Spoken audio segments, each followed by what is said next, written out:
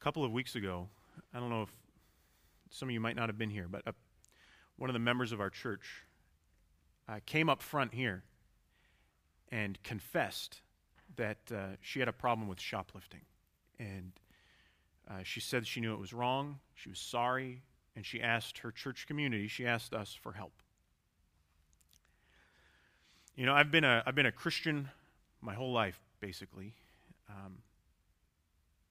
And I think that was the first time I've been in a church where someone had publicly confessed a sin that was also a crime. Okay, I've heard lots of confessions over the years, lots of them. I've heard a lot of people confess that they struggle with pride and anger and envy and greed and a lack of love. And these are all like really serious things. But mostly they're not crimes. Shoplifting was kind of new territory for me in a church service. And, you know, of course, I told this woman how much I appreciated her courage and her resolve to change and her honesty with us. I thought that was brave and humbling for me to see. But truthfully, there was also a part of me that was a little shocked. I mean, I even knew it was coming, but that was a little bit shocked. And of course, I've been thinking about our sister's confession, you know, because here we are, I'm preparing a message on the topic of stealing, right? And it occurred to me that I cannot pretend that the reason I was shocked was merely due to the fact that she had stolen something. But rather, the reason I was shocked was that she had stolen something in a socially unacceptable way. Okay? So, of course, stealing is always wrong, but I realized pretty quickly as I reflected on it this week, like, stealing is also, like, really common. For instance, this turned out to be kind of an expensive sermon for me because I had a pang of conscience as I was preparing it. I sometimes shop on Amazon.com. Right? Can't beat the price. And you know part of the reason you can't beat the price? Amazon doesn't include your sales tax at the point of sale. 6% off. But of course, just because they don't add it at the point of sale doesn't mean you don't still owe the state of Michigan that money. I mean, I assume you knew that. I knew that. You're still supposed to pay sales tax on your Amazon purchases. That's the state's money. And now I've got to go through, I don't know, probably the last few years of my Amazon purchases and figure out how to cut a check to the state of Michigan for what I owe. Not paying sales tax on your Amazon purchases, that's stealing. And it's stealing no less than slipping a tube of lipstick. Is it a tube of lipstick? Is it a tube of lipstick in your purse at Walgreens? You know? Sorry, I was kind of stretching on that illustration. Anyway, there's another one. I think Spotify has probably bailed a lot of us out on this one, but how much of the music on your computer over the last 10 years did you pay for? By the way, I was stealing music online through Napster back in the days of dial-up, which some of you probably can't imagine, but it took me like 4 hours to steal one Pearl Jam song. And it took us like 2 weeks to get the whole album. You had to plan it every night after mom and dad had gone to bed because only one phone line. Anyway. Or how many people here share an Amazon Prime account with another household? You know, get your fix of their online shows and movies. Share the password. Just because you didn't read the terms of service doesn't make it legal. Right? Well, you know, the state of Michigan, they're just going to waste my taxes anyway. And Amazon's so big, I mean, they're not going to miss my money. As I thought about it, I realized that my shock with our sister's confession a couple weeks ago had a lot less to do with the fact that she stole and more to do with the fact that she stole in a way that was different than how I steal. Which really only proves that our powers of justifying our own sin are like almost limitless. Paul says that the one who's been stealing should steal no longer. I was studying a bit about Roman culture in Paul's day, and there's a little bit of evidence that some amount of stealing in those days was considered kind of okay. Like if you were a seasonal worker, maybe you worked in agriculture or construction, it seemed like a lot of people just assumed that you'd steal a bit from other businesses or things like that in the off season to help make ends meet. It was wrong, of course, but people didn't get too worked up about it. And Paul is saying, I don't care if other people get worked up about it. I don't care if everybody else is doing it. I don't care if it's not a big deal. We're Christians. We live by a different standard. Stop stealing. In Ephesians 4, Paul is illustrating this basic move in the Christian life. When we become Christians, he says in verse 24, we take off this old self and we put on a new self. And it's like you are a whole new person with new values and new priorities and new ethics. When we become Christians, it's not just where we go on Sunday mornings that changes. You're a whole new person. Every part of your life is new. And part of this new life means it means uncommon integrity. The world will think you are crazy. I mean, I think what Napster illustrated back when I was, I guess, in high school is that even though very few of us would steal an actual CD from the mall, that's where you used to buy music, if it's suddenly socially acceptable, if your friends are doing it, like all my friends were doing it, like all of a sudden even like good Christian folks like switch into this self-justification mode. It's like, well, the mall charges like $17 for that CD. You remember when CDs cost something? It got $17 for the CD, and it's only costing them pennies to produce it. Paul says, no. Like we hold to a high standard. You're a new person. Stop stealing. The message is clear. But for Paul, it actually goes deeper. For Paul, the Christian life has a lot of don'ts in it. Right? Don't do this, don't do that. But the Christian life almost never stops with don't. So there are things you should stop doing. We talked about verse 29. Don't let any unwholesome talk come out of your mouth. Don't steal. But see, for a lot of Christians, their faith is, sometimes it's just a list of things not to do. Don't cuss, don't steal, don't get drunk, don't sleep around. It's like those are good don'ts. But the Christian life isn't just about not doing bad things. It's about filling up your life with good things. And so Paul says, don't let any unwholesome talk come out of your mouth. Sure, like that's kind of the minimum. Right? He says, instead, use your words to build others up. That's what the words are for.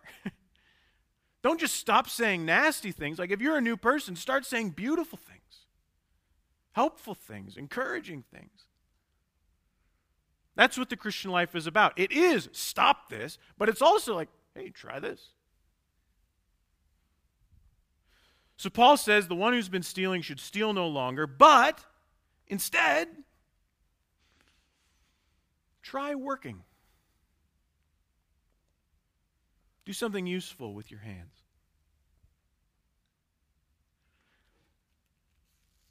This is kind of an interesting one, work. Because our culture has kind of a confusing relationship with work. It's a pretty low view of work most of the time. Like, what's happy hour, right? Happy hour is the hour you get out of work. Or TGIF, right? Thank God it's Friday. That's the attitude. We live for the weekend. Our culture often treats work like it's a necessary evil. And even Christians often have a pretty negative view of work. I can remember a conversation with an electrician who found out that he was in a pastor's house, and he said, "Oh man, I'm a Christian too, and I'd love to work for the church. I'd love to have a job that actually matters. I'm just stuck here fixing people's wiring." And I get where he's coming from. I'm not stupid. I mean, the beginning of the Bible makes it clear one of the first things that was affected by the fall was work. And so that means there's going to be drudgery and unreasonable bosses and bad coffee and that new computer system. Like, whose idea was that new computer system? Right? That's all true. But for Christians, work is much more than just a paycheck. When we work, and by work I mean like when we make ourselves useful to other people, like when we use our gifts for the benefit of others. It doesn't have to be for pay, right? I mean, you don't even have to leave your house to do this kind of work, right? But when we make ourselves useful to other people, we are actually living out the image of God in us. It's not the whole image of God, but it's part of it. Right? Because God is creative, and God is a maker, and God is a doer. And when He created us, the first thing He did, right after He said, "Hey, these ones, I created them in my image," the very next thing He did, He gave us a garden to work in. When we work, when we use our creativity or our persistence or our diligence or our muscles to help other people, we look a little bit like God. That's the image of God. I think that's why retirement is so hard for a lot of people. I think it's why it's important, like even if you lose your job or can't get a job, to find other ways to work. Or to help, like even if it's not for pay, like to volunteer or to serve, or if you have limitations, like even to pray, to intercede for the church and for the world. Like a Christian is living into the image of God when they work. That electrician fixing the wiring, like he's living into the image of God, right? He's fixing what's broken. Doesn't that sound like something God would do? So Paul says, not just don't steal, but he says work. And then he goes even a little bit deeper. He says our work should have a goal. I think this is important because I think some people look at this verse as like the anti-freeloader verse, right? It's like, don't steal, but get up out of your seat and get a job, right? So you don't have to be such a burden on the rest of us. That's not the reason he tells us to work. I know a lot of people use this verse that way. That's not the reason he tells us to work. He tells us to work so that we may have something to share with those in need. Our work should never be just about providing for ourselves or paying my bills. Okay, that's part of it. It's an important part of it. But work can be at its best, Paul says, because work creates opportunities to be generous. See, for Paul, stop stealing is really just the beginning. Paul is aiming at generosity. So in addiction recovery groups, like AA, stuff like that. There's an image people sometimes use. I've mentioned it before. They say you got to feed the good tiger. Okay? The idea is we got two tigers living in us. One is craving a drink or drugs or sex or food. And every time we feed that tiger, it gets stronger. And it's more likely to win the next battle. Meanwhile, the other tiger, the good tiger, the new life tiger, it's not getting fed. It's getting smaller and weaker. And so they point out, you will never be successful in recovery if the only thing you do is stop feeding the bad tiger. Right? You need to also feed the good one. Paul wants us to stop feeding the tiger of self-justification we use to defend our stealing or our corner cutting. And instead, he wants us to feed the generosity tiger. I've said this before about generosity. If you have anxiety about money, and I do, if you have anxiety about money, saving more of it probably won't help. Okay? Getting a better paying job also probably won't help. Okay? If you have anxiety about money, pray about it and find ways to give it away. Start with 1 or 2 or 10% off the top. Find people and causes that are worthwhile and give it away. I know it sounds crazy, but you will be feeding the good tiger. And the bad one will get weaker and small. All right, last thing. To whom should we be generous? To our peers, to our friends, to our family. Paul says, work so that you may have something to share with those in need. And already some of our defenses go up. Right? A lot of reasons not to give to somebody we perceive as being in need, right? First of all, it's my money, right? I worked for it. I worked hard for it. It belongs to me. Second, they don't deserve it. If they deserved it, they'd have it. Right? They're freeloaders. Third, they'll abuse it. They won't appreciate it. They're just going to waste it. We got a lot of reasons to be stingy with our money. But I was reading what a preacher named Robert Murray McShane once said in the 1830s in Scotland. And he asked his congregation to imagine if God had used all those excuses with you. What if Jesus said, well, first of all, this blood is mine. It belongs to me. I'm not just going to give it away to anybody. Wouldn't he have been justified in saying that? Or second, right? These people don't deserve it. I mean, how many people have been offered the blood of Jesus and they've mocked him to his face? How many of us have done that? Or third, they'll abuse my grace, right? They're going to make a mockery of my generosity. They're going to waste it. Would these not have been fair things for Jesus to say?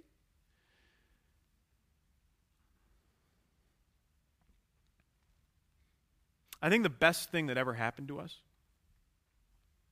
was the day that Jesus looked at all the perfectly good and legitimate reasons not to save us. We didn't deserve it, how we'll squander it, why we can't be trusted. The best thing that ever happened to us was the day Jesus looked at all those reasons and decided he'd go ahead and die for us anyway.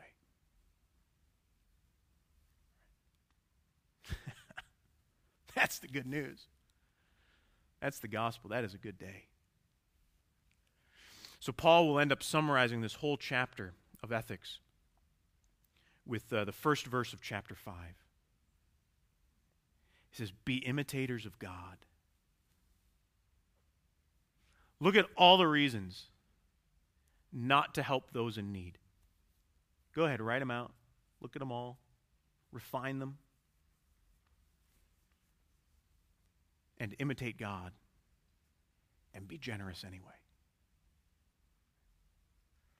Live a life of love, Paul says, just as Christ loved us and gave himself up for us. All right, let's pray together.